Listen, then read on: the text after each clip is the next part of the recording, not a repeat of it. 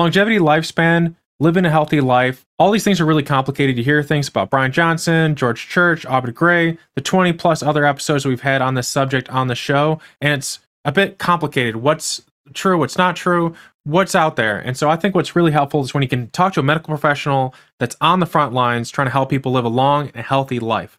And today we found that person. She's also someone who is a nurse practitioner who you normally don't see as the director or leading the charge on these things, not because the position or the education doesn't help with that, but because that just seems to be the way it is. There's usually a doctor or a PhD, leading the whatever at the top of the pyramid. And it's really cool to see Danielle at the apex of her career in this role, helping people, caring about her patients, and really trying to make a difference in this world. She is the Chief Executive Officer, Medical Director, and Nurse Practitioner for Everest Health Partner. She's also a Methuselah Foundation Fellow. Additionally, and this is just more like a fun aside, I believe she looks and sounds like someone from Marvel. If you can guess who that is, I will tag you in the show notes, just as a fun thing. I thought it was funny. I think Daniel got a laugh at it post episode when I pointed it out. Additionally, links to the website and everything about it will be in the show notes. Thank you everybody for coming today. Let's stay curious and learn about Danielle, Everest, longevity, and healthspan on this episode of the Learn with Lowell show. Parents, relatives, people, like pretty much everyone listening in probably have someone they know who's like in an aging population, which is essentially where you got your start. And so I am always curious when people start anywhere and that they're somewhere else now, which is where we're going to get into today. Was there a particular trial by fire or anything working with that population that made you want to get into healthspan and longevity? Yeah, so I mean, I was working as a registered nurse for about 10 years before I went back to school and then started Everest. And most of that was direct patient care with the geriatric population. So I started out in surgery, dermatology, and then most of what I did was working in nursing homes and working with case management, which is a type of nursing where you kind of basically manage all of the different forms of care and build a really, really strong relationship with that individual and even their families. And I also did some end-of-life care, which often happens in nursing home settings. And there were a lot of individual patients that I really came to love, and I really built a relationship with them and their families.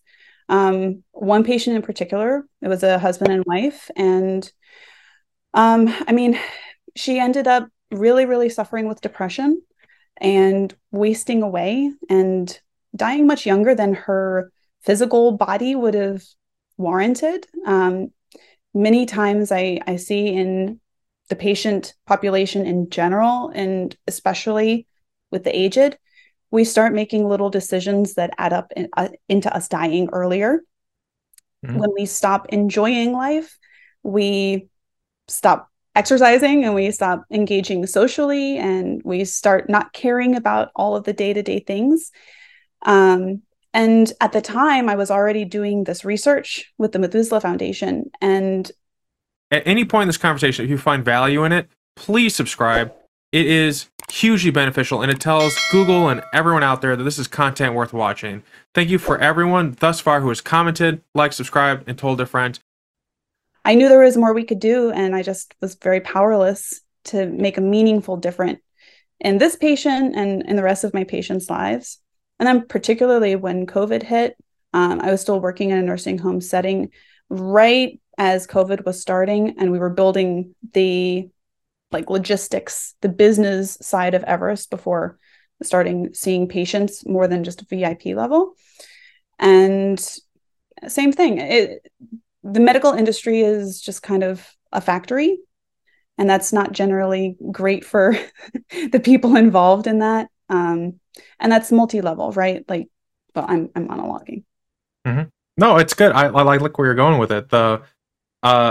So many longtime listeners of the show know that I've been in and out of the ICU and ER when I was in my early 20s. And so hearing from another person that's the way it is a lot. Like I hear a lot from people who are on the show who are an expert in these things, or people who are listening in. I think there's even a term for it. It's called punting, where there's a problem and you go to see a doctor about it and they'll just oh, it's not my problem. They're going to throw you somewhere else. So hearing that you didn't want to punt the ball, that is metaphorically the people that are suffering, is very meaningful. Is there, if you are in your 60s and you're having these problems, is there meaningful change that can happen at that time? Yeah, still? Absolutely.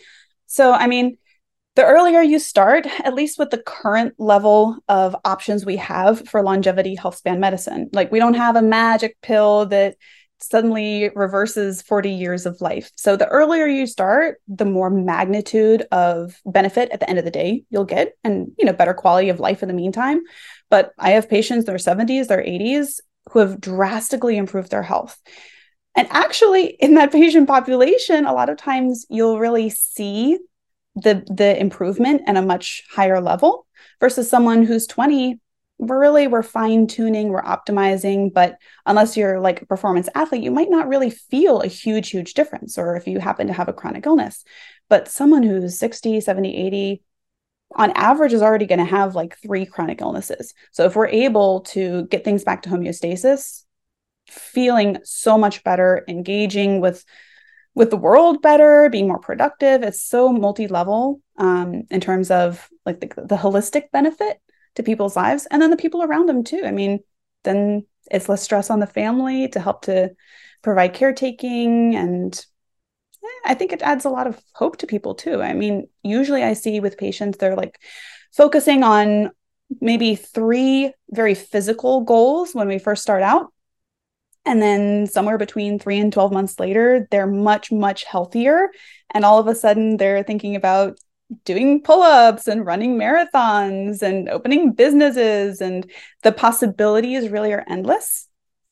As humans, we are capable of so much. And I think it's very fulfilling for me being able to help people get that hope again, feel like they're 20 when they're 70, and feel like they have so much more life and possibility. Mm-hmm. I think the founder of Popeye's Chicken, he founded it when he was in his 60s.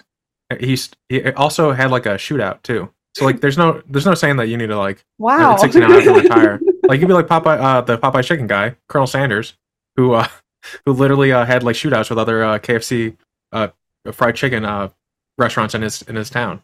wow.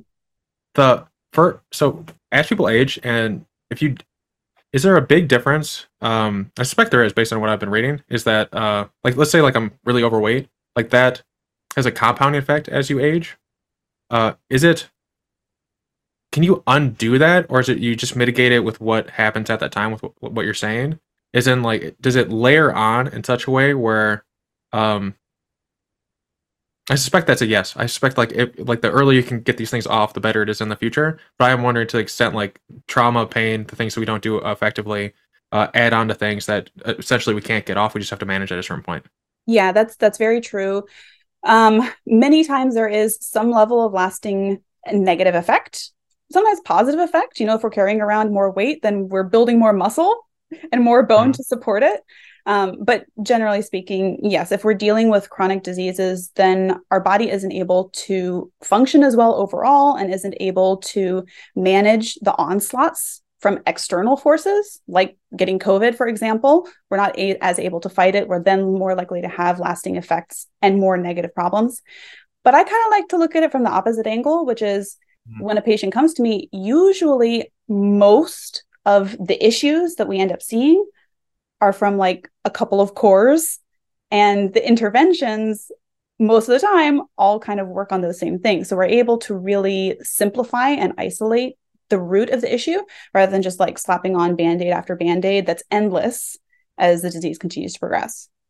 That makes sense. I always wonder about that type of thing because there's a lot of people, there's a segment of people that write in who have like a little bit of like a nihilism in them. I feel like there's a little bit of nihilism, and I assume you're about my age, so like the millennials. And so it's like there's so much opportunity out there to build a company like yours, or be like Popeye's Chicken, Colonel Sanders, to do things. And so I always try to no matter where people are, they found themselves in a position like you can get out of it, and then with companies like yours, like you can get healthier and do great things again. The one thing I've always wondered about, in particular, when it comes to aging, like you said a minute ago, like people always want to feel like they're in their early 20s, like in terms of energy levels. But I've always felt like, is that like a thing that we can actually achieve? Is it like a testosterone thing, like a patch or whatever, that gets people that energy level back? Or like I always, as I've aged, I've noted that I'm not as hyper as I was in my early 20s.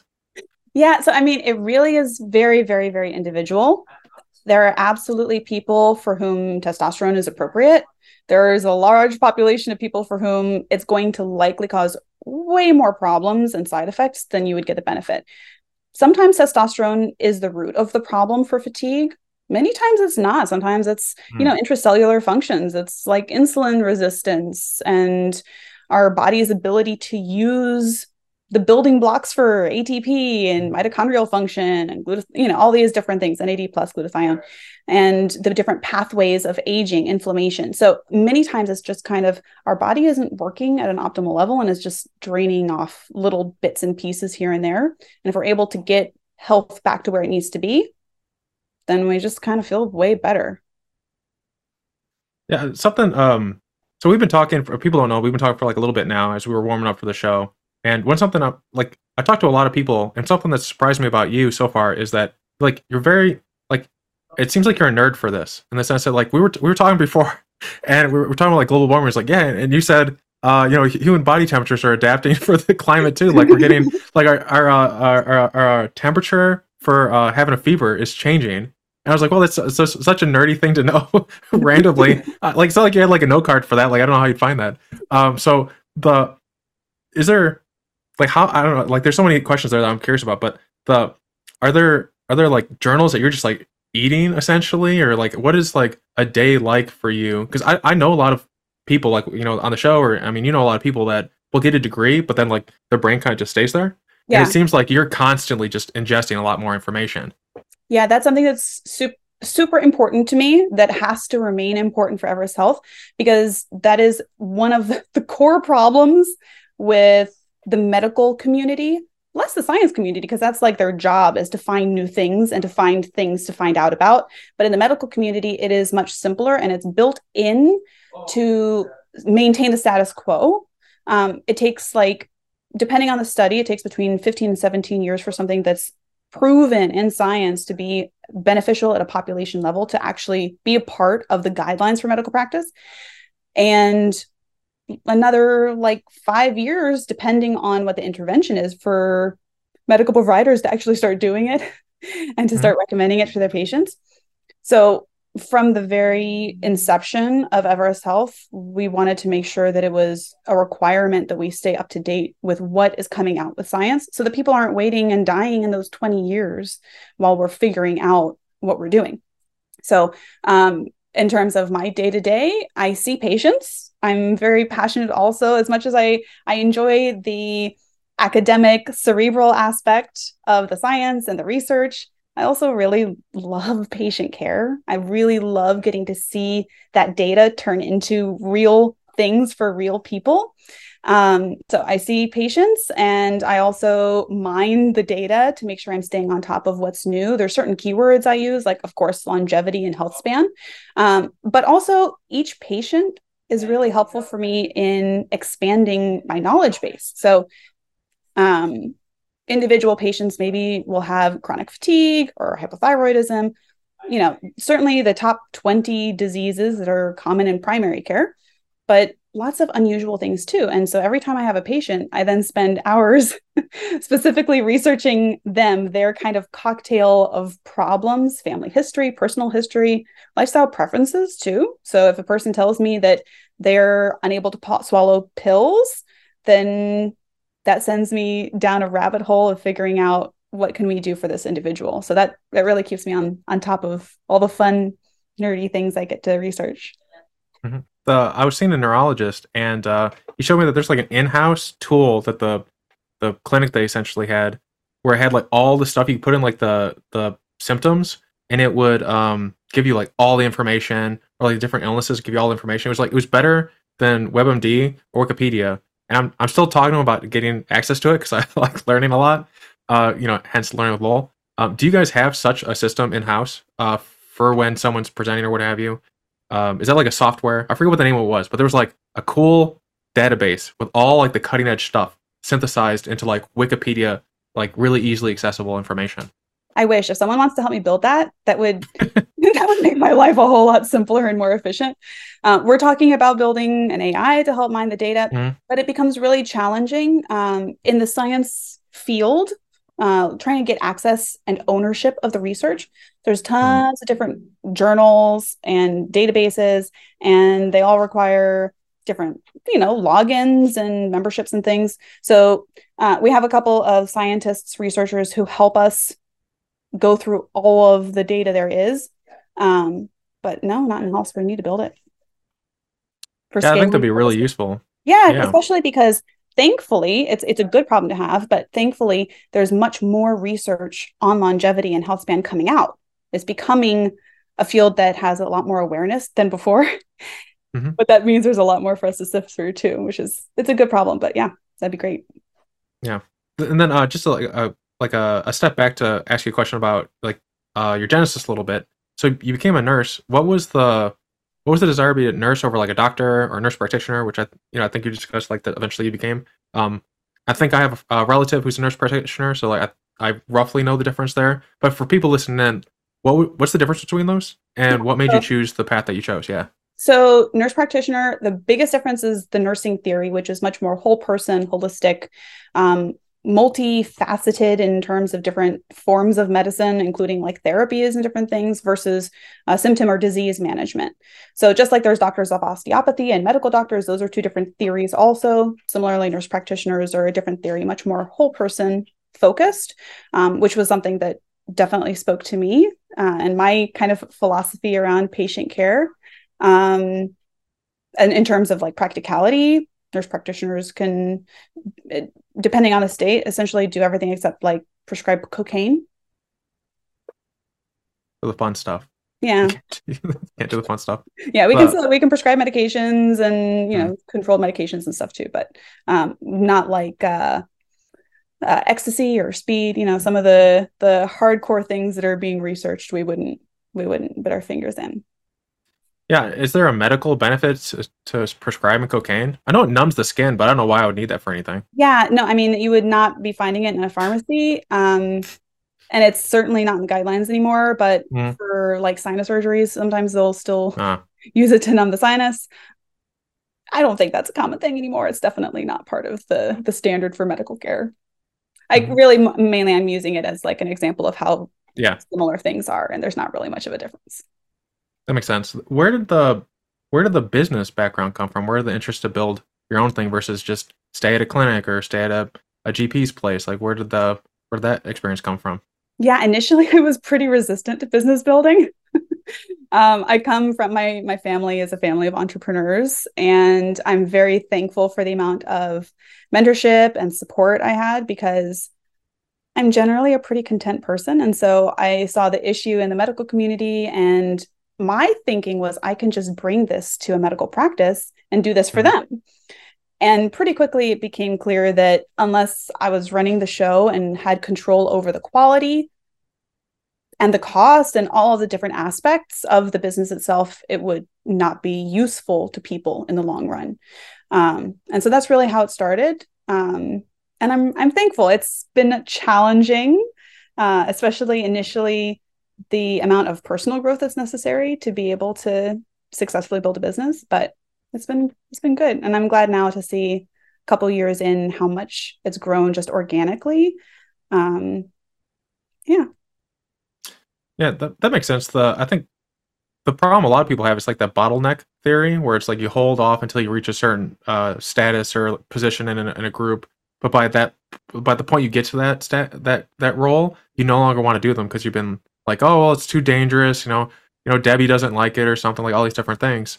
Um, so so it makes sense that like sometimes it's easier to build it yourself, even though building yourself is quite hard and difficult. What made you want to have the dual role though, the CEO and the medical director, versus just being like finding like a CEO or finding medical director? It sounds like medical director is always going to be in there somewhere because you yeah, really love working with patients though. yeah, definitely. Yeah, I definitely want to keep working with patients forever. I have no intention of like ever retiring. That would be my dream retirement, would be being able to do what I'm already doing. As far as CEO, as the company scales, we probably will hire another CEO. But in the meantime, I'm really enjoying it, and it's proving useful. Um, with the current level that Everest Health is, which is medical practice with one provider, it's perfect. And I really am happy that I'm the CEO of the company at this point because I'm able to control the direction that it's going and able to make sure that everything is built in so that it really stays true to the mission, although the practical application of the interventions and the science is always improving, that we stay in line with that. In the long term, we likely will be opening up other practices and, training new providers and potentially having like a certification or a licensure. We have a lot of plans to make sure that this is something that's scalable for the whole population because everybody deserves to live long and live healthy. And for that, we likely will definitely need more support. Is there anything that you had to do differently as it relates to like a normal clinic that, like, I don't know, any extra licensure or regulatory thing that you have to do so that you could be working in with the focus of longevity Healthspan?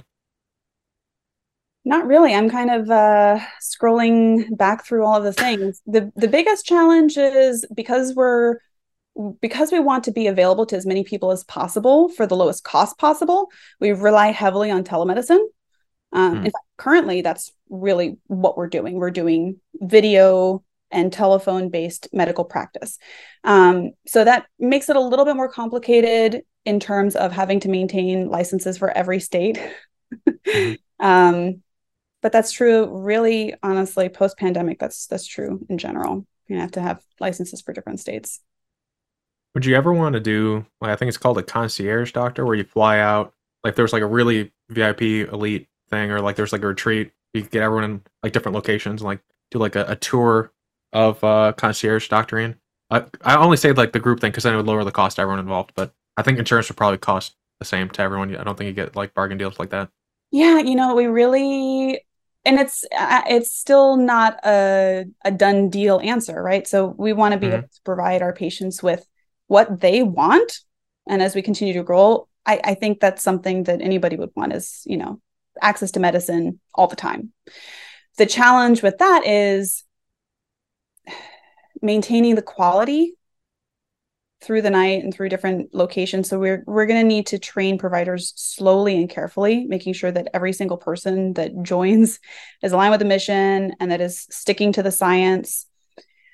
And for me personally, I definitely want to make sure that I'm able to provide the highest quality care, which means that I can't get burnt out. So me being able to have time off of work for the research aspect and for my own life enjoyment too is important. Although that sounds superficial, that really makes a big difference when it comes to the quality of care from providers. I mean, I'm sure you've probably had experiences too with clinical care, cold, rushed, and that's not something that we ever want to provide by necessity because ultimately it's still a human interface. No, I don't think that's superficial at all. If you're, like you just said, if you're not at your A game, then people would suffer. I recently was in a doctor's office, and the guy looked bored, so bored, and I was like, I want to get out of here because I don't, I think he didn't care at all. He needed to go golfing or something. I don't even know. You must have pretty good health if he wasn't. What is it that he has? No, I wouldn't say that. I mean, I do have good health now, but like I've had doctors act that way at all time at all aspects when I've been sick or not. I don't know. So there's like doctors are. I think medical people are very well meaning. Sometimes they're overworked. I think it's like the highest suicide profession. Like the rate of suicide in medical professionals is equivalent to veterans. So, which is really just say like take vacations and like take care of yourself so like you can like be helping people selfishly for a very long time. What was the So I've had people on here who've had fellowships, but I don't know the extent they're valuable. So for people out there who are at PhD, like what's the value of doing? I think it's like extra, specialization. But what did you get from it that you found valuable? Oh man. Well, I mean, it's kind of been everything. The fellowship, the partnership and the mentorship that came with it, with the Methuselah Foundation has been huge. But that's what gave me the ability to do all of the research that built the Methuselah protocol. That fellowship and all the science that came with it, there really was no idea or ability to have a longevity medical practice. It wasn't a thing I knew could become a thing at the time. So being able to dedicate a lot of my time to doing the research. Initially, we were just kind of looking at what makes someone 90 and what makes someone 50. Like what measurably is the difference? That was the initial target. And then from there, we were looking at, well, why does that happen? Like physiologically, what are the differences? How does that progress? And then what can we do about it? And so having that fellowship was very, very valuable because one, it really taught me to love research, which is something that continues to serve me, but it also gave me access to all of that information. Yeah. And then they're not for a long period of time typically, right? It's only like a year or two. So Yeah, it's a lot pretty of time. dense. Thankfully, this has been like an 8-year fellowship, Oh wow. which is wonderful. There's still work to be done. There's still research to be done, and we're still looking for the answers. I think we probably always will be. Always So a you're long like, time, but yeah. So it's like there's like two memes here. I don't know if you watch Dragon Ball Z, but saying always is a long time triggered me a little.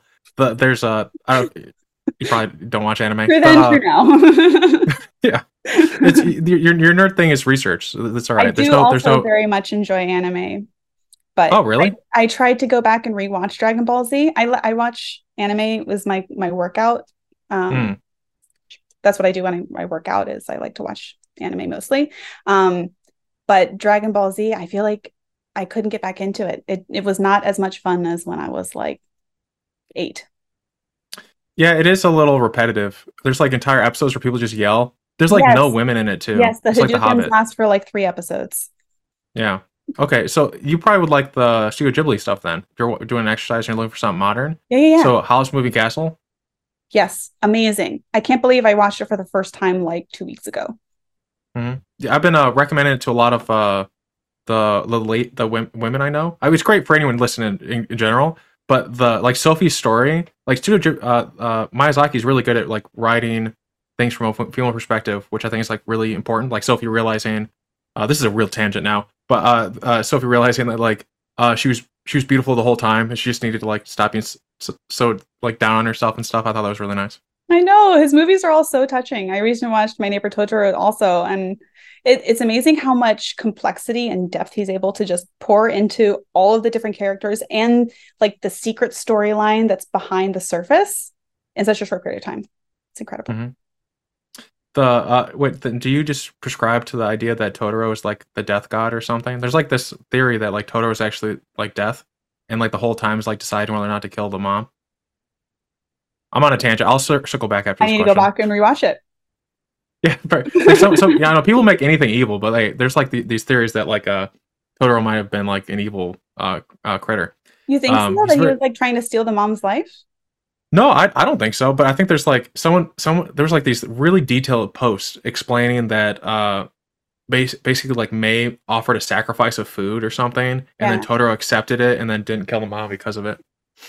Oh, I don't know though, because he was kind of like a benign passive protector in a lot of different scenes.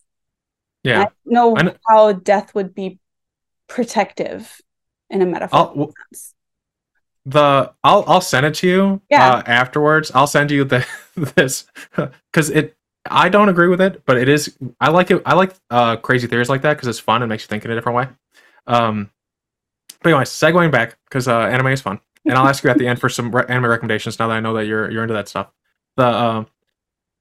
People usually say they want to be in their 20s, 30s, or 40s, 50s when they're in the 50s and 60s and stuff. Is the in your mind, as someone who's on the front line and knows all this research, is it really the objective to be in our early 20s when, for instance, like our brains really don't stop, like they're really like completely are formed until like we're 25? It seems like if you were really asked people usually would want to be in like the 30s. But so with what you've read and your opinion, should the objective be changed? I don't want to be early 20s, like maybe like 30s, and with these types of caveats with it. Yeah, I think that's a complicated question in that different parts of our body mature at different rates, just like our body ages at different rates in a negative sense. So I don't know that I would necessarily put a specific age on it. Definitely before 40s, a lot of negative adaptations start around 40. And then there's like a huge cliff for females at menopause, and for males, usually around like 60, 70 is when like senescent cell buildup starts really taking things on haywire. Probably somewhere between 20 and 30. I have patients who, for example, I have one patient who's an athlete and he's in his 70s. And he recently started the protocol. And for him, he's like noticing that certain things are like they were anecdotally when he was 20, and other things are like when he was 40, which is actually when he felt that he was performing the best. So maybe at 20, we're really, really unhealthy. And then we like smack ourselves into health in our 30s. So what I would say for most of my patients, the target is when they were healthiest. And as far as the biomarkers go, we want them to be in their optimal state, which sometimes has an age range, which then I would go for like a 20 or 30, or the youngest mature adult that we have and can quantify. Or alternatively, just optimal ranges, which may not necessarily have an age, because if we stay healthy, then we shouldn't really be like physically aging. So some things change specifically with age, and some things really shouldn't until we get ill. Mm-hmm. It seems like as a woman, it's kind of nice for you because the aging's a little slower for you guys. Like you live longer. No, but it's like real sudden. I think it's a funny thing. I think it's like it's like menopause is like maybe it's estrogen or something that's like delaying aging. And then I think we had someone on, I forget the name off the top of my head, but they were talking about how like I was basically asking like, could you turn off menopause if it's like causing all these problems, like the menstrual cycle, and just like completely skip it or whatever. And it's like you wouldn't want to do that. It was pretty dumb of a question, but because like it has so many positive benefits for women. Yeah, it's a funny thing. I think there's certainly still more research to be done there too. Menopause is the timing of menopause is definitely related to certain reproductive cancers, right? So there's certain cancers like prostate cancers for males, and like breast and uterine cancers for females that are not always, but very likely to be related to our hormone balance. And having less estrogen exposure in the long term is going to lower that risk. But for all-cause mortality, osteoporosis, heart disease, like function, bone density, all these different things, diabetes, having menopause is very, very bad for that. So hormone replacement therapy is not an option or ideal or safe for everybody, but trying to minimize just cold turkeying all your hormones, all your reproductive hormones, particularly like estrogen and the progesterone, and then your luteinizing hormone and follicle stimulating hormone, like going through the roof because they're not buffered. Our bodies are designed to have all these different hormones and chemicals and enzymes and stuff talking to each other and maintaining balance. And so with menopause, we really lose that balance, and it affects all the other hormones because they're not talking to each other appropriately anymore. When you're trying to establish a baseline, if it someone going through menopause or just a general patient when they're coming in, is there a cadence to testing? So like, it's a two-part question here. Is there a cadence to testing to establish a baseline? Because like one thing that I've always had a problem with is like when I have my yearly physical, it's like one data point. Like maybe I was just like really healthy for that like last like 3 weeks or whatever. Right. I'm sure it's not like maybe it's not that big of a swing I'm expecting, but I just like inherently feel like there's probably an act like maybe like once a quarter or something like for certain tests. So like how often do you have to test? And then are there tests to establish a baseline? Like we mentioned biomarkers. There's a bunch of like everyone in there, like it seems like everyone's trying to develop a new biomarker nowadays. But so then how often do you think testing is necessary to establish that baseline? Like how, and then the second part is what biomarkers, what things do you really think are important to track when there's like a soup of things coming out of track this, track that, cholesterol, etc. Yeah. So we have a standard panel that's for males and a standard panel for females, so that we can get a really good kind of bird's eye view of people's health that gives us an idea of their health as an organism, how their different systems are communicating with each other, organs, and then individual biomarker levels. Based on those results, we then, of course, build that Methuselah protocol that's individualized to them. And depending on what things might already be optimized or really off the rails, sometimes we repeat the blood work the same week. Sometimes it's a month later. Sometimes we even will wait 6 months and really, really focus on that specific protocol, adjusting lifestyle and, supplements and stuff. and then get another touch point. Because to your point, you can see it kind of in a positive light or a negative light. Some of these biomarkers, like for example, glucose, if your phlebotomist really stresses you out when they draw the labs and you get a fight or flight response versus, or like maybe you walk to the lab and burn some extra glucose off, this is something that's going to be different, like moment to moment. So having more data points is going to be useful, but it's not necessarily going to be useless to have this one data point here. And of course, we're checking other things to see how much can I believe this data point. Things that will give us an idea of average glucose or insulin sensitivity, how our body is using glucose, tons of different things, so that we're always checking ourselves. Because ultimately, each biomarker, I mean, if you draw the same sample and send it to 2 labs or have the lab process it twice, there's always going to be a margin of error of like 3 to 5%. So we always, unfortunately, have to take things with a grain of salt and have checks. Some other biomarkers take a longer time to adjust, where like cholesterol or vitamin D, you're looking at a matter of weeks or months to really see a difference. With cholesterol, I mean, you'll see a difference with like a couple of days of really crazy lifestyle changes, but it's not necessarily going to be significant in terms of decision making. That's interesting. So I was a part of me that's running through this is if I'm at your clinic, like what's the walkthrough? And I highlight like 3 things in particular, but this sounds like all of the like the expanded physical exam that you guys do. I think the average person when they see their doctor, they get it like maybe 10, 20 minutes. And so all this seems much more involved than what you could do in like 20 minutes. Yeah, that's true. That's also why it's really important for going back to why I'm the CEO and want to stay medical director in the long term, is to make sure that we don't turn into a purely money business, but the focus is always outcomes and patient care. The research shows that the more time someone has to be the one talking to their provider, and also the more frequent they're able to see their provider, the better the outcomes. And it's like very dose dependent, the response.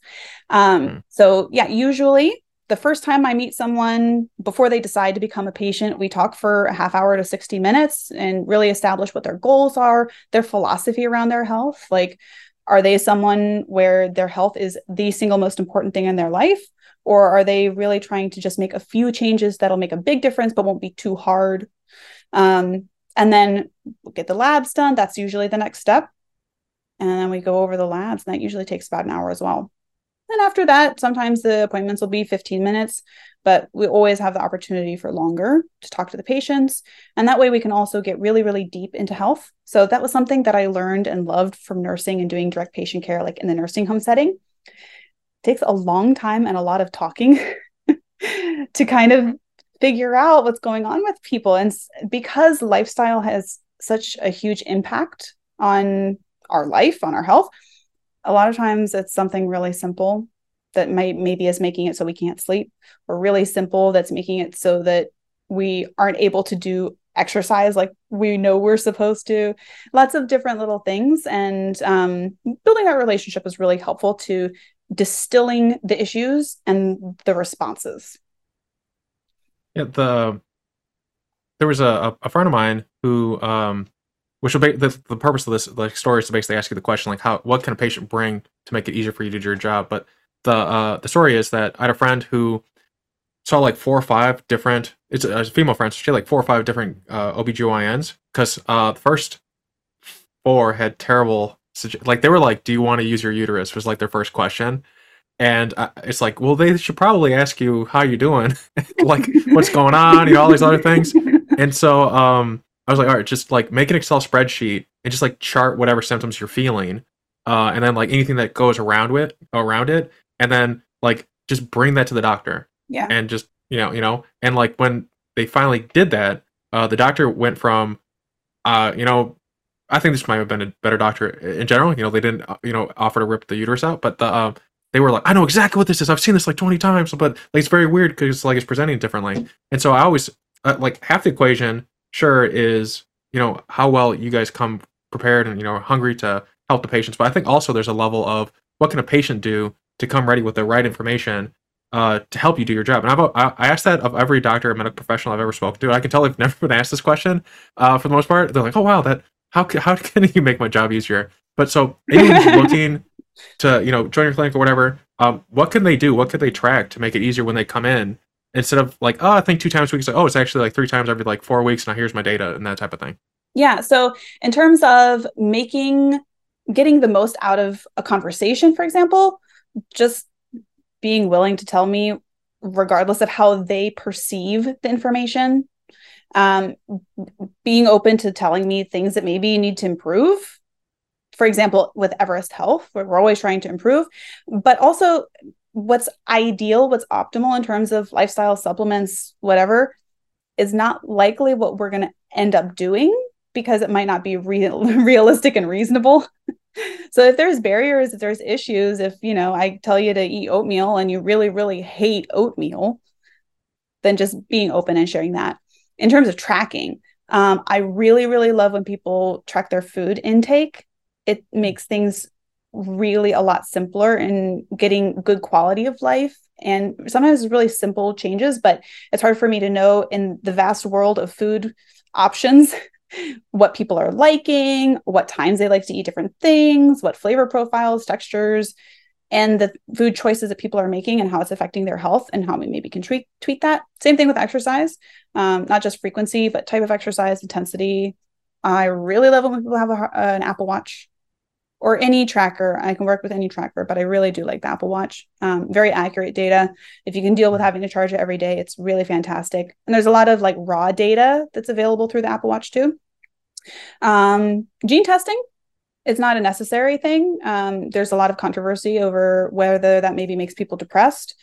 I haven't really experienced that too much. Maybe it's my patient population self-selecting for individuals who are open to the possibility of illness and knowing that there's things we can do about it that are more positive.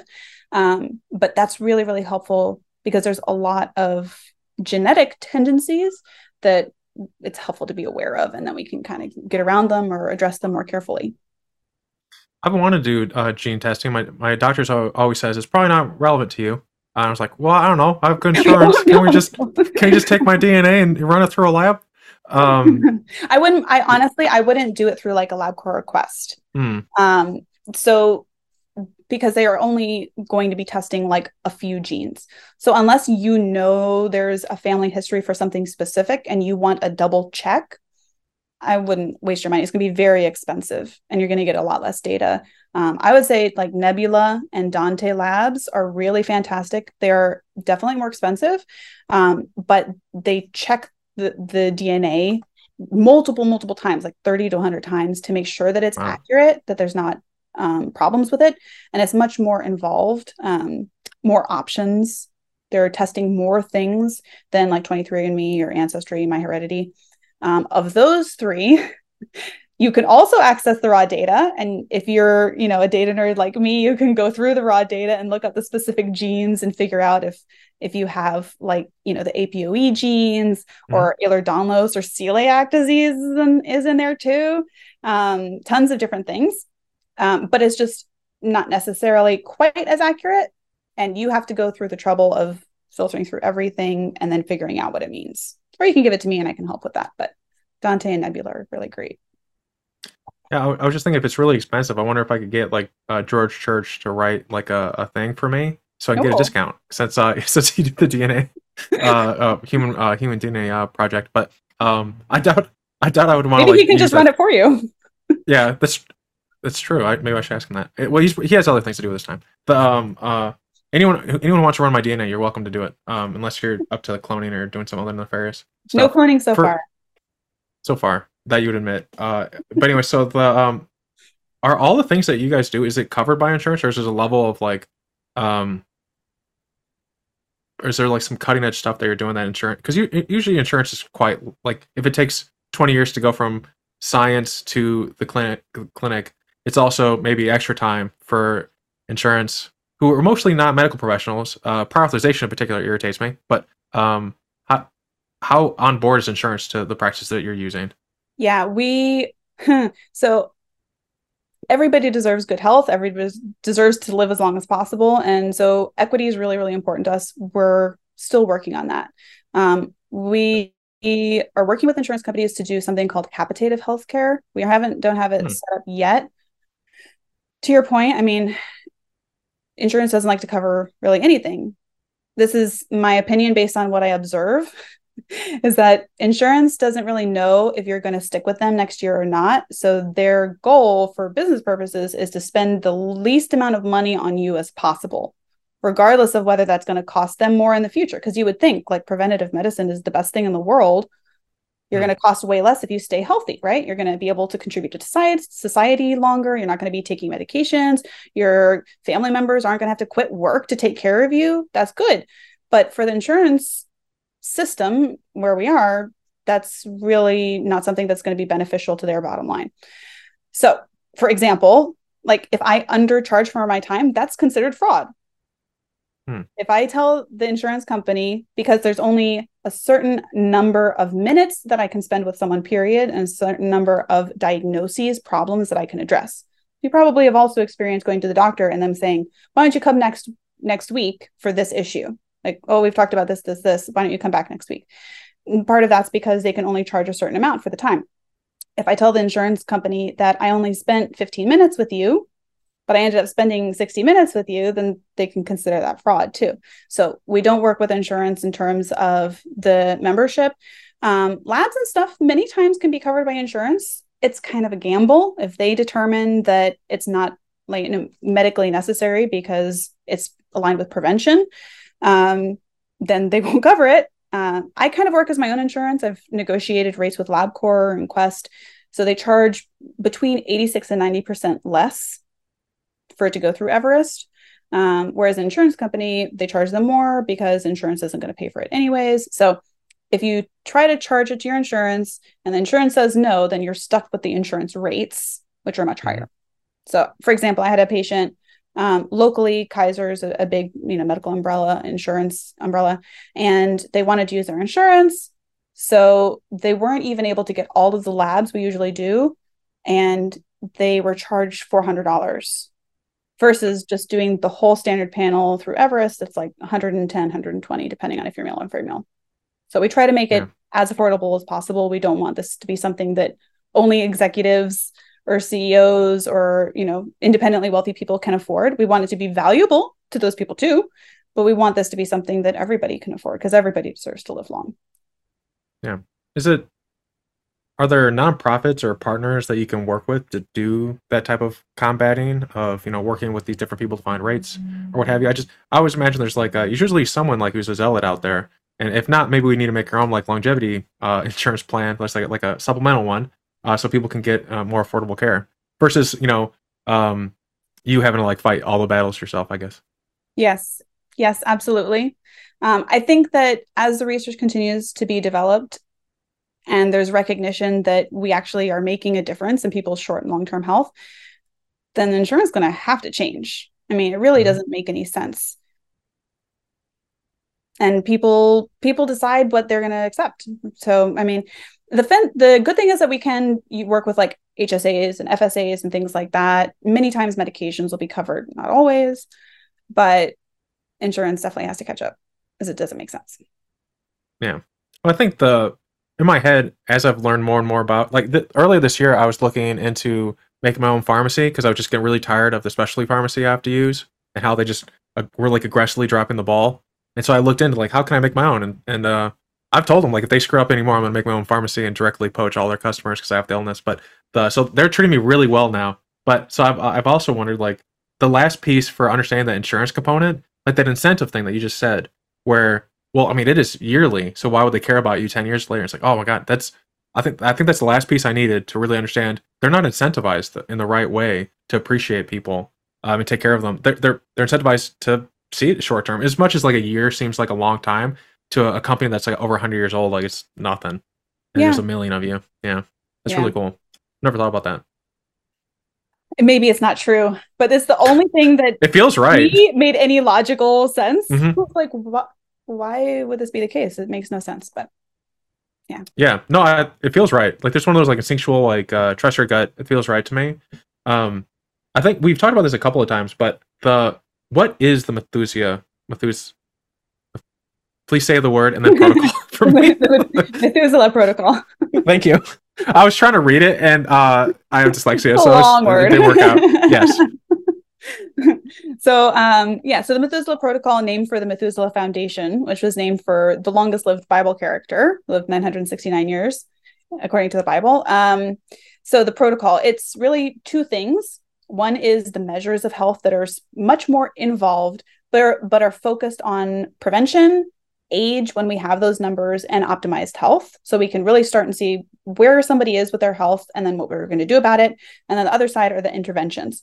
And that's, like we've talked about a lot, is going to be lifestyle changes, herbs, supplements, vitamins, prescription medications used traditionally and off-label. Really anything is on the table as long as it's safe and proven in humans. So we don't do any experimental stuff. We're not doing our own research. Maybe in the far future, Everest will, take out a research line, because that is something that a lot of my patients are interested in. But we want to focus on things that we know are going to make a difference and are not going to hurt people. That makes sense. Especially from a liability standpoint, your insurance is probably much less not guinea pigging people. But you mentioned you mentioned genetic screening. Are there any interventions out there? Because people have been asking me more to ask questions about like mRNA editing and that type of thing. Is there anything out there in those arenas that is useful in a clinical application yet? Or is it still that there's still like research to be done on those things? Not yet. There's a lot of really, really cool research. I think, honestly, the longevity field is going to be wild and totally different. And we're going to have a much greater magnitude of effect that we can enact in the next 5 to 15 years. In the meantime, there's a lot we can do for epigenetics, right? So you've got this DNA in you. The question is whether it will ever be a problem or not, or if it's already a problem. And there's a lot we can do to get around that. Really like stressing your body in a positive way, but not stressing it to the point where it goes off the rails and stops functioning ideally. And also giving it the building blocks, supporting it with nutrition and our environment, our air quality, vitamin D, lots of different things. So there's things that we can't really change now, but for a lot of things, we can really, really reduce the likelihood of risk and the magnitude of risk. Kind of like a vaccine, right? There's still the possibility that you'll get the flu, but it's much less likely, and it's likely to be much less severe.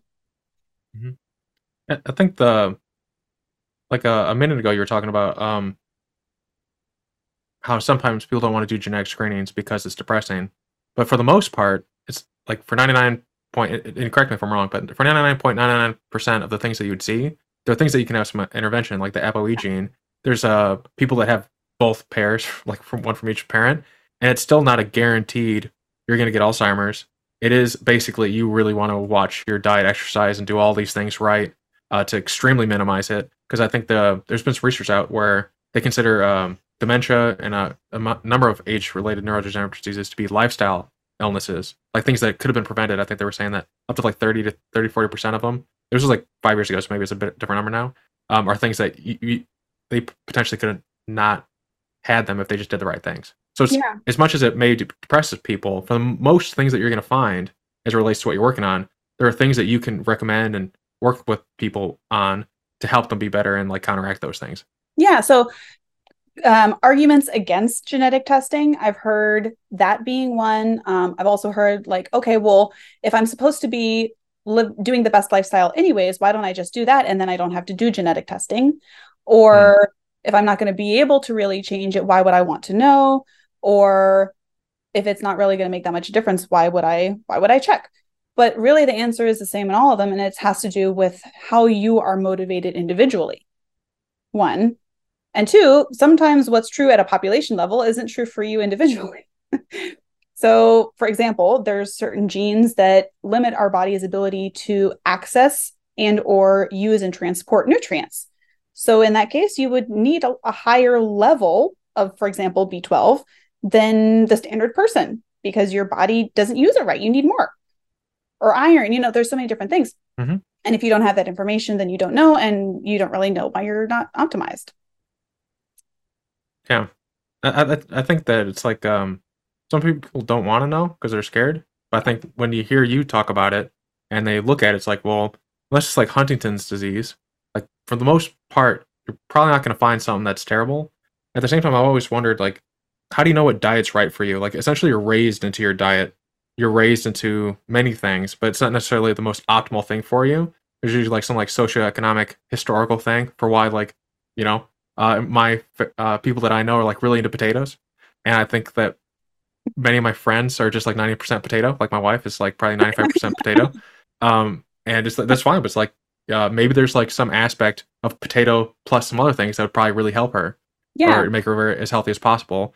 And it's like no, she just really likes potato. Yeah. I But mean, like yeah, not knowledge is power, right? So, I mean, hmm also the likelihood that you would have something that is like a Huntington's without your parent, like you probably would go into that situation knowing that hmm there's a good chance that there's an issue. And then you get to decide what you do with that data. But for the majority of people, there's still the chance that you won't have that effect of the DNA. And there's always a chance that you will. But I feel like for most people, it's a really good motivator to do the things we need to do and for us to hmm know the things we need to do. Just like blood yeah. tests, there's a lot of people who don't want to go to the doctor at all because they're afraid of what will be found.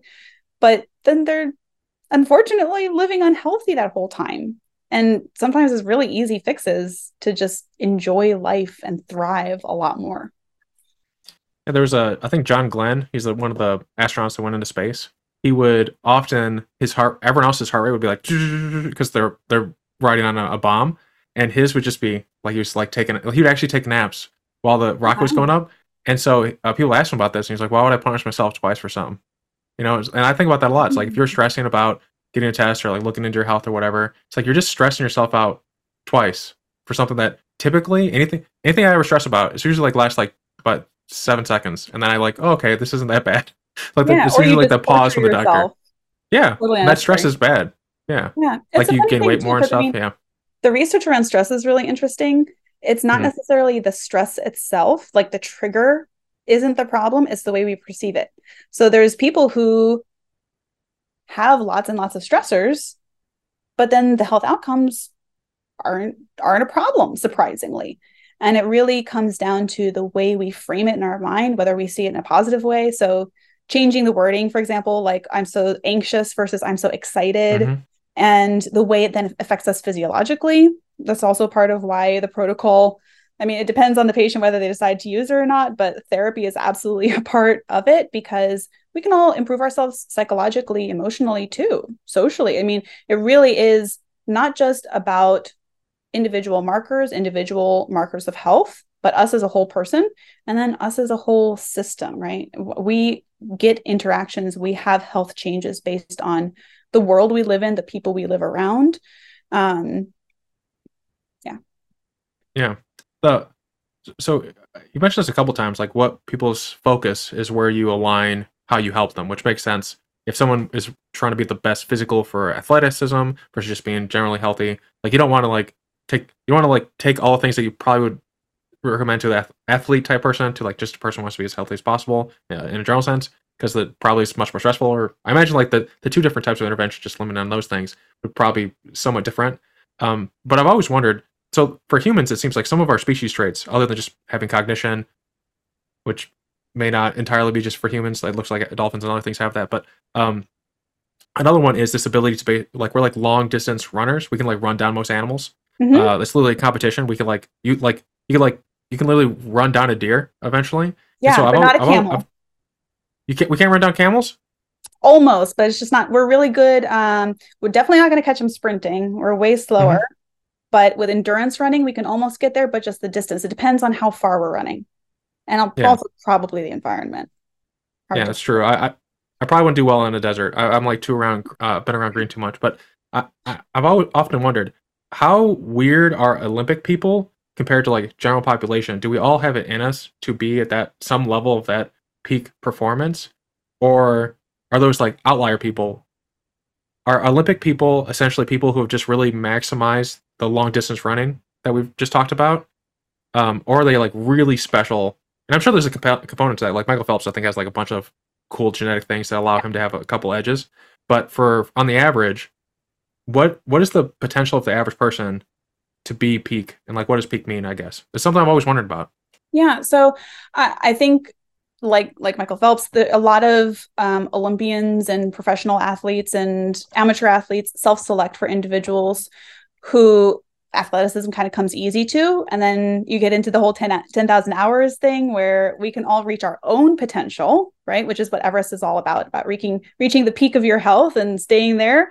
But a lot of times it's maybe not less the physical attributes, but I've noticed a big difference with individuals who are able to really, really optimize and who are able to achieve incredible things physically is the mental aspect, the motivation, the determination, the willingness to fail and try again, the ability to recognize things like pain and discomfort and stress and just keep pushing through it and enjoy it.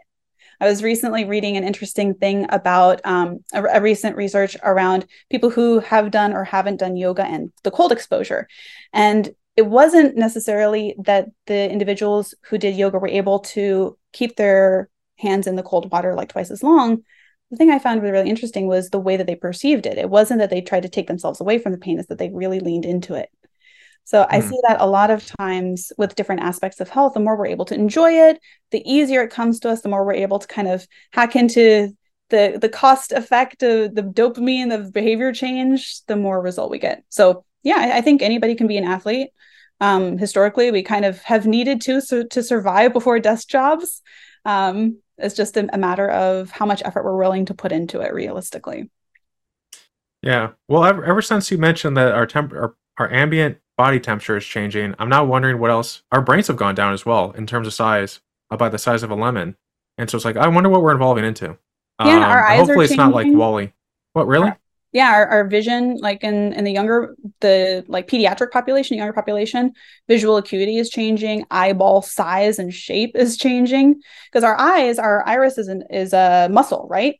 Hmm. So if you're always holding your arm out at one length, that you're going to get hypertrophy of the muscles, you're going to get fatigue. So same thing with our eyes. If we're always focused at like this exact distance, then we're not strong enough to be able to see far distances and really, really up close. And also it has a tendency to create things like blurred vision and dry eyes and headaches and things because we're overusing that muscle at that one fulcrum point, let's say. Hmm. Is a part of what you guys do at all like but it's some holistic, so it looks like you probably are touching on what I'm about to say, but is there anything involving brain health? Because that's like what you just mentioned, like mental well-being, and then my brain's like my happy thing. Like like it's where we live. I kind of see people as like biomechanical mech suits, and the brain is just like the body's just like a part of that. But is there anything going on with the brain in terms of health span and aging that people can do that you found to be very effective, or that you guys are researching that you think is really interesting? Yeah, that's definitely been an area we've been targeting lately. There's a lot of supplements that are really, really fantastic, like nootropic adaptogens that are good for mood, but also really good for like processing speed, learning, memory, word recall, all these really fun things. And especially in the geriatric population. So again, when we're young, we don't really see the huge difference. As we get older, we really start to see a difference with some of these different supplements. Aromatherapy, which sounds super hokey, but there's a lot of really good quality research coming out about the variety of and strength of scents that we're exposed to, just really stimulation in general. So, I mean, I remember being back on the nursing home floor when there would be like baking cookies or positive scents, apple pie. Even the people who had dementia would kind of perk up and start engaging with the world a little bit more. And so preventatively too, it makes sense in a theoretical sense that stimulating ourselves with all of our different senses, not just talking to people and exposing ourselves to new ideas, but even scent and vision. There's a lot of research around being in nature, the difference of people who even just have a window or a plant on their desk. The exposure to nature makes a huge difference. Things like yoga, cold exposure, tons of different things. As far as measures, it's not something that I require for patients, but cognitive testing. And there's a really fantastic full body MRI company called Pronuvo. And they have an amazing brain scan for brain volume and brain health. And they do a specific screening that is specific for Everest Health, which is more aligned toward age-based and health optimization measures versus just you're healthy or you're not. And Brain HQ is a really great training. It's unfortunate that it's a membership that you have to pay for. I wish it was free, but it's really fantastic for training. They've got a lot of good research behind it in terms of actually measurably improving cognition. That's interesting. I'll definitely have to check those out. Something I've something I think is really unique about talking with someone like yourself is there's like if you did like the wrong thing, you would like notice it immediately. You know, like that. I like there's a where versus a lot of people who are on the internet who are just like, I have this opinion. And you know, like someone reading that opinion, changing their lives and having a negative effect of it would be very long, and maybe they wouldn't notice it. You know, like there's research backing up what you're doing. There's also practicality. Like if you told people to do something, and there's like too much or whatever, like there's like a calibration where like it's really matters. So I'm always wondering like what is it like if there was like a wiki, like a Danielle wiki, like all of your thoughts, like your whole people, like kind of like what Brian Johnson does. I think that'd be really interesting because I mean, I guess it's just papers, you know, like basically a bibliography of all the things you read. But have you guys thought about? I'm basically just adding work to you in this idea, but doing anything like that because there's so much out there, and I often find myself, and I'm emailing someone today. I've been having an email exchange with someone who's like, "Well, you need to be more rigorous in these topics and like pushing back on things." Because there's for every one thing that's right, like as a science person like yourself, like doing the right things. There's like 9 people with a lot of great opinions, but Yeah. you know that's not a good thing. Yeah, I think it's also a challenge because not the quality of data, right? Like, so a lot of times patients will bring up questions, which is like my favorite thing. If they question the research or question an aspect of the protocol, that gets me excited because then I get to like rabbit hole and go back to the research and make sure that it's specific to them because a lot of times there'll be these really small research studies of like 11 people in Nebraska who are all 49-year-old males and the media will take it and all of a sudden say this medication does this and it's bad and you should be terrified and it was true for those 11 people or maybe like you know statistically it was 6 out of 11 of those people where it was true but is it something that I can actually apply to you as a patient? So we really try to focus on really high quality meta-analyses, reviews of literature, population level things, and then try to isolate them down to things that are going to be specific to gender, to age, to ethnicity, to background, lifestyle factors. So there are not enough answers to all of the different questions, but we're working with it. And there's a lot more than there used to be, which is good. The body of research around medicine is becoming a lot more inclusive. Historically, there is and has been very little data for women, for various ethnicities, and for age too. They really don't want to measure anybody who's like over 70 in research studies because it's complicated and there's too many confounding factors like, you know, where are my hormones right now? Or does this person happen to have Parkinson's disease? Too many confounding factors. But research as a whole, the science community is getting a lot more inclusive. Yeah, that's something that as I've learned more about research and medical recommendations that doctors make, the limitation of the limited population size of most clinical trials disturbs me greatly. It's just like if you're like a white guy, it's kind of nice because like most of the population that they've grabbed is just white guys. Yep. But I like everyone being taken care of, so it really bothers me that like recommendations for women, it's the population wasn't even researched on women for most of the time, a lot of the times, and it really bothers me because it's like as a woman, as anyone who's of a population that wasn't actually measured, you're being told, hey, this is something that's going to help you, and you try it out, and it's like, oh, I'm the problem. I feel bad. It's not helping me. And Right. not only are you not feeling well, now you probably have like complication because like it wasn't measured before, and then you're feeling like even more dejected and more helpless. And so I'm glad that there's more people pushing for a holistic clinical trials and research because that, I mean, just inherently, I think that's like that Michael. It's not Michael Jordan. This is terrible. People are gonna make fun of me. Civil rights leader from the '60s. He was assassinated. Not Michael Jordan. Martin Luther King. Thank you. Oh my God, people are gonna make fun of me for this. Like Martin Luther King. Michael. Oh no, I don't even know either. Yeah, Martin Luther King said like injustice anywhere is injustice everywhere, and I think of it that way when it comes to like these populations that aren't accurately representing people, because everyone has a loved one. If you have to like be really selfish about it, like there's someone out there that you love that isn't going to be taken care of as 100% as they need to. But you mentioned a second ago about like hormone therapy, and there was three different aspects of the many different things that you guys offer that I wanted to touch base on. We talked about the exam, the different ways that you go about it, like the detail of it, how even if you had like a Danielle wiki, like ultimately it would have a bunch of asterisks of saying like, but you're personally different, we have to do a lot of like there'd be a lot of that, so it'd be like kind of like not useless, but I think probably better use of your time on other things. But I'm curious on hormone replacement and the longevity I suck with dyslexia medications. Thank you. Like those two aspects of it, because in my family there's like thyroid problems, and like that's a big issue for women that I've been reading about, is that like hormone fluctuation. We mentioned like menopause. So what, when it comes to aging, when it comes to longevity, what do those two planks of what you guys do look like? Yeah, so really every patient we're focusing on aging well, which is to say like not really aging and living as long as possible, but with a priority on those years being really healthy, right? So like most people initially think that their focus is longevity, but most people don't really care if they live to 600 if they're still sick at like 80.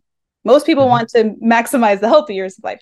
So really it's every patient gets some level of longevity medicine. It's just a matter of what philosophy they come into it and how much effort they want to put in and how much level of not experimentation, because we don't do anything that is experimental and like still under research. I mean, everything's under research, but not things that are not proven to be safe and effective in humans. But I'm sorry, I lost my train of thought. You were describing the different benefits of hormone replacement and longevity medications. Oh, thank you. Thank you. Thank you. Yes. Yeah. So for some people, we'll even start an aspect of hormone replacement before they go through full menopause. And then it's mostly like symptom management. And I mean, theoretically, it probably is going to make a difference for them long term in health. When people start going through perimenopause, a lot of times we'll see big changes in mood, motivation, energy, and sleep, especially boosts of like inflammation markers. And so probably if someone is able to get good quality sleep for 10 years extra, that's going to, result in better health. But we can't say that. We don't have the research to show that of hormone replacement therapy through perimenopause. But it's always very, very safe. We want to make sure that we're giving hormones to the level that are actually needed and are going to be safe. It's not for everybody. If someone has had a clot, that would not be worth it. If someone has had a really, really strong family history of hormone-led breast cancers or uterine cancers, it might not be worth it. There's a lot more research that is playing devil's advocate with the original findings of increased risk of breast and uterine cancer. So that may be something that will change as the research comes out. Certainly a less risk of all types of cancer aside from hormonal, but really trying to focus on the safety. And part of safety is keeping people from dying. Do you I don't remember if the jury is still out on these things, but do you guys I don't think it is. I haven't updated this in a while, but is metformin, rapamycin, any of these other like hot buzz things that people are talking about, are they proven enough for you guys to use them in the clinic, or are you still waiting for the research to come out? Yeah, we use those in the clinic.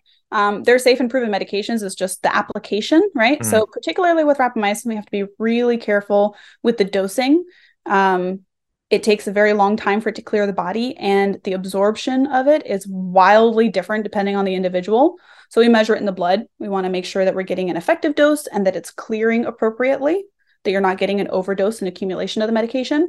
Because really, of course, the risk and the concern is immunosuppression, right? Like originally it's an antimicrobial medication, but it's generally used at overdose for immunosuppression for people who have had kidney replacement to keep their body from attacking it. And that's not something we want. We want to suppress only one of the mTOR pathways. We don't want to be completely eliminating our body's ability to produce white blood cells and produce an immune system. We just want to kind of clear out inflammation and clear out senescent cells and make our body function at a younger level. We all have senescent cells. Even if we're 20 years old, they serve a purpose, just like inflammation does, serves a purpose for healing and telling our body that it needs to do something. But when we start to get accumulations of it, then our body is just basically just, to simplify, it's distracted and it's not functioning well. That makes sense. For Everest or yourself personally, is there anything that listeners can help with? Is there a pain point or a hurdle? Because I think everyone would agree at this point that more clinics, more research, more people doing what you're doing, where you actually want to take care of customers, not customers, clients. Um, and you think that, like, for anyone who's not been sick, you think that that would be like a given. It is not a given. It's a very rare thing for. I think people mean well, but they don't do it. Like the execution of these things is poorly. But so, what do you need help with, either you personally or Everest, to continue this vision? I think everyone listening would definitely want to. There's some way to pitch in. Yeah. Yeah, I think this podcast has been very, very valuable because we've isolated one already just in the podcast, which is help with like being able to sift through all of the research versus it just being a couple of nodes humans, right? That would be hugely beneficial. And we definitely want to make it more accessible, more affordable to more people. It already is very, very low price point, but being able to have insurance accept it or being able to improve that is something we absolutely want. We want everybody to have this. Yeah. I think that anyone who wants to make an insurance plan that's a supplemental one for coverage like this, that sounds like a really fun idea. And you probably make money from it, which is, make kind of a nice circular thing. Yeah, maybe you just need like a time commitment. Like I will have this insurance as a supplement for like X number of years or something. Yeah. Yeah, because I think if it's especially like that, it doesn't even need to be like an expensive thing. If you have like enough people on it, it could be like $40 or something a month. I don't know. I have to look at this. Someone who knows any more about this, like, let us know. And then so books. What books would you recommend people check out? I'm always looking for new things to learn and read. Yeah. Well, I mean, like, I think probably the main thing would be a really good up-to-date textbook of physiology, anatomy. If you're into that, you probably will get a lot out of it just learning more about, the human organism. Outlive from Peter Attia is really awesome. I really enjoyed his writing style. I think he did a really good job of reviewing everything. How Not to Die is a really great book for like the nutrition aspects. And Longevity Diet by Walter Longo is also really good. I think it's true of any book, any collection of wisdom and knowledge that it's going to age out. It needs to stay updated. And likely there's some level of inherent bias from the writer or from the editors. So take everything with a grain of salt. You'll probably read those books and have things that disagree with each other. And that makes sense because it's not necessarily what's going to work for you. True Age is really good too, Morgan Levine. So she runs Elysium. They do a good biological age measure. So she did a really good job of kind of going through the different measures of age and all those different clocks and stuff, which is a big controversial thing. Yeah, I'm going to see if she wants to be on the show. Oh, cool. Yes. Oh. Sorry. Someone wants to join our podcast. Yes. We could, we can have them come in, but they have to like give consent. But I'll have to delete that. But anything non-age related that you're reading, or like, are you a nerd for any other content? Oh no. Yes.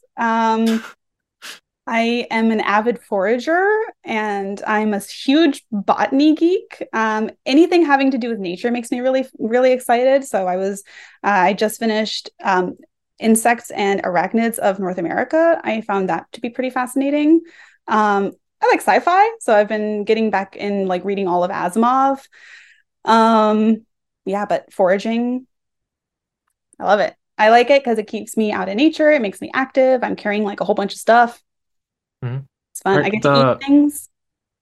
Are you I was talking to, sorry to interrupt. Are you like mushroom foraging? So I had a fungi expert on, and he recommended a very specific foraging mushroom book, and I can send it to you if yes, please. I have like 5 of them. I'm getting into mushroom foraging, but I do feel nervous about it. I'm in a couple of different group chats of foragers, and so I've only eaten like 3 of my foraged mushrooms so far, where I'm like 100% confident. Multiple people have told me that this will not make me violently ill or dead.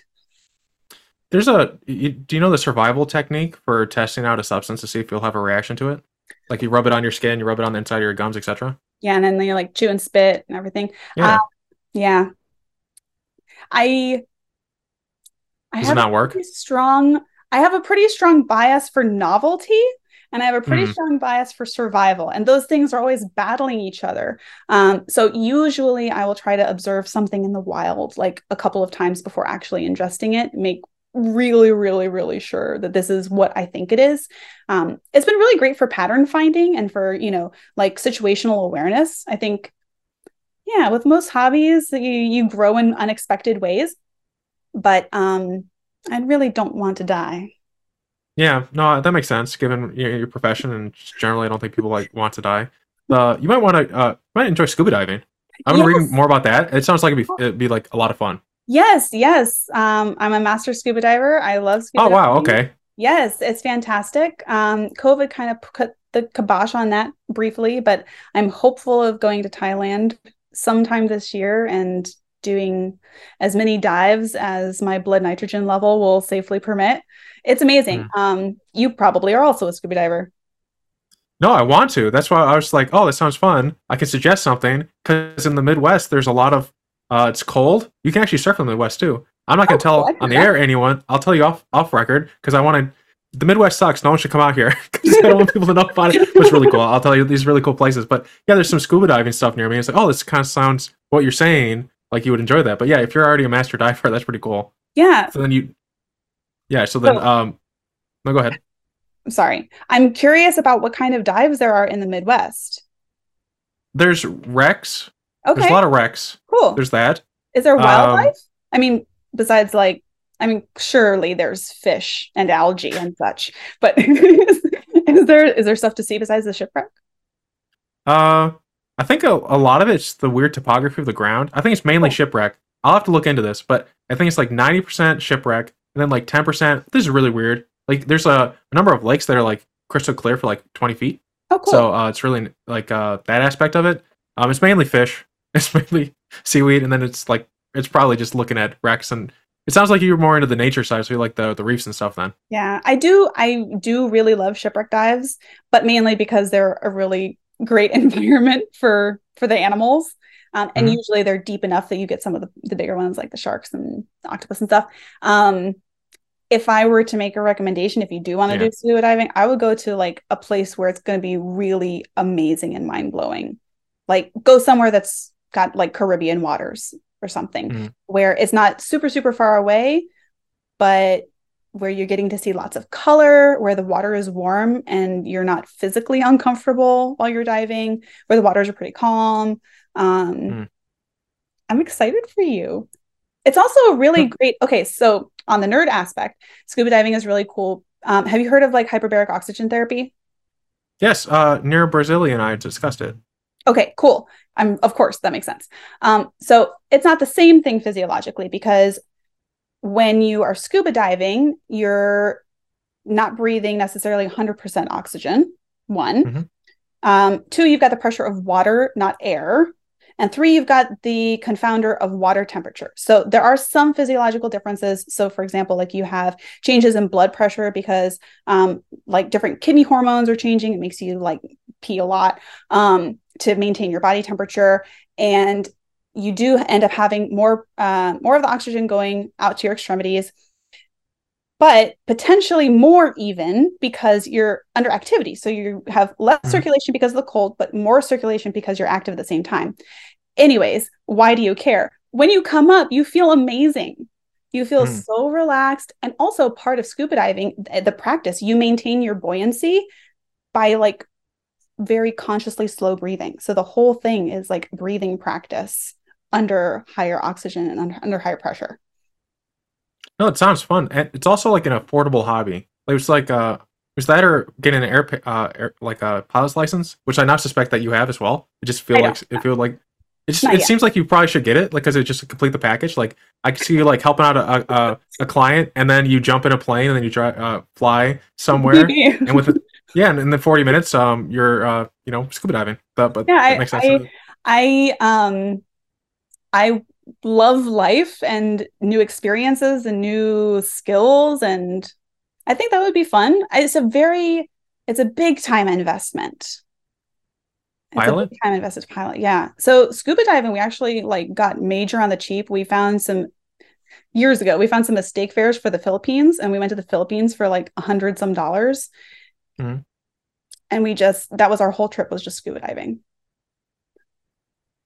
I need to find a mistake price for pilot license and like an extra Uh, 400 hours. the deal that I've been told, you can do like the Civil Air Patrol or something, where you join like, when there's like a search party. Like part of the deal is like they'll teach you, but like when there's someone's missing, you go up there and help, like fly around and help them, which is kind of Oh, nice. yeah. And then there are someone was telling me that you can get like a pilot's license for like 4 grand if you know like the right people. I'm not. I need to email that guy, but I think pilot's license would be fun because I don't like being in lines. I don't like other people screaming in my ear, and I like the idea of being like, oh hey, Danielle, you're gonna be in like Ohio. I'll fly out and meet you. Like that's so nice. Versus like driving like 6 hours. And I don't know. I think that'd be like more of a fun thing. But I'm definitely gonna do scuba diving. Was there? So I did interrupt you when you were saying foraging. Was there anything else that you're nerdy about?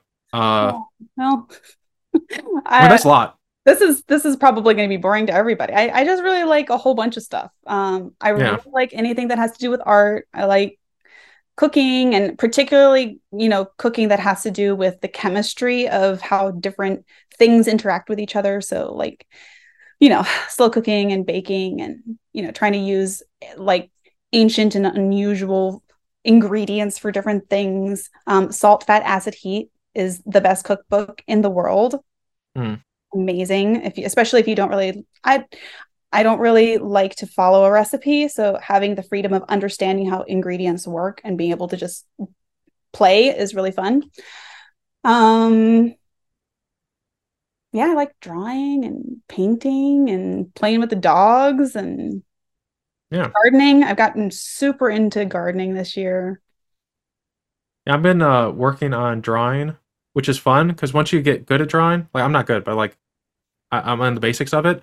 The world looks much different. There's a lot of times where I'm talking to someone's like, "How would I draw Danielle's face?" And I just think it's like, "How would I draw that tree?" Like I just think about it all the time. It's like Yeah, it's fun. true. Yeah, it's extra focus on like it's nice, and that like you focus more on the things around you and like how would you recreate them, which I think is fun. So I recommend anyone, like it's like pretty much free, just pencils and pen. You can learn these things. Yeah. Um, And you can figure out a lot just by like trying stuff. mhm. You don't Yeah. need to like take classes. No, yeah, it's like free. It's on YouTube. Like you can like, and you can like, when you do like working with hands or whatever, I just Google a hand. I'm done in like 2 minutes. Like, I don't have to That's like go impressive. find a Hands are human. hard. Feet are really No, hard. I've not They tried drawing already look feet. weird. Yeah, that's true. I've not drawn feet. I'm pretty. This is not gonna interest anyone, but like I am pretty like my hands are getting human like. Is how I'll say the drawing is so far. It's But not just a whole bunch of like hot dogs waving around. it kind of looks like a glove with Cool. hair. That's like pretty close. And then all right, so you're looking for sci-fi books. Yeah. Is there a genre that you're looking for in particular? Like usually people like send me book recommendations as well. Yeah. Oh man, I'm interested to know what you like to read. Um, I have a hard time kind of finding stuff to read from people that I trust. You know what I mean? Like Yeah. where will actually be interesting and engaging and teach me something also sneakily. I like stuff to do with different worlds and universes, like the far future. I Hmm. really was enjoying robots from the perspective of Asimov, but I'm kind of like over that now. It's been kind of a lot. Yeah. What do This is a you book I have recommend. there? Especially it's called 1491. And there's if you're really into gardening, the Native Americans, they had for anyone watching, they had a system called Three Sisters, which is like the most, of this? Yes, tell me about this. Okay, I was just saying, like, if anyone wants to garden but feels like they'll kill it, look up Three Sisters and just copy it. It's like it's the equivalent of taking three things and throwing it at a wall, and it just falls to the ground and somehow grows perfectly. Like you really don't have to do. Like, it's just so smart. But yeah, Yeah, the book taught like the Native Americans have a lot of really cool things to learn about. yeah, I think it's a testament to the more you do something very quickly, exponentially, it gets easier and better. Right. So, like Mhm. that, for example, you go through the work of like preparing the soil and planting the seeds and like babying it and worrying and learning a whole bunch one year. And then the next year, the beans, plants, and everything will like already fertilize the earth. And then they Mhm. self seed and grow up together just nice and easy. Yeah. Supposedly, we'll see what happens next year. Yeah, it's guarding on easy mode. But is there anything involving Everest or yourself that you wanted to talk about today that we didn't get to? I think we covered everything, but I asked that question because you never know what you miss. Yes, I will probably figure out what we haven't talked about later, but you were Yeah. really, really good overview of everything.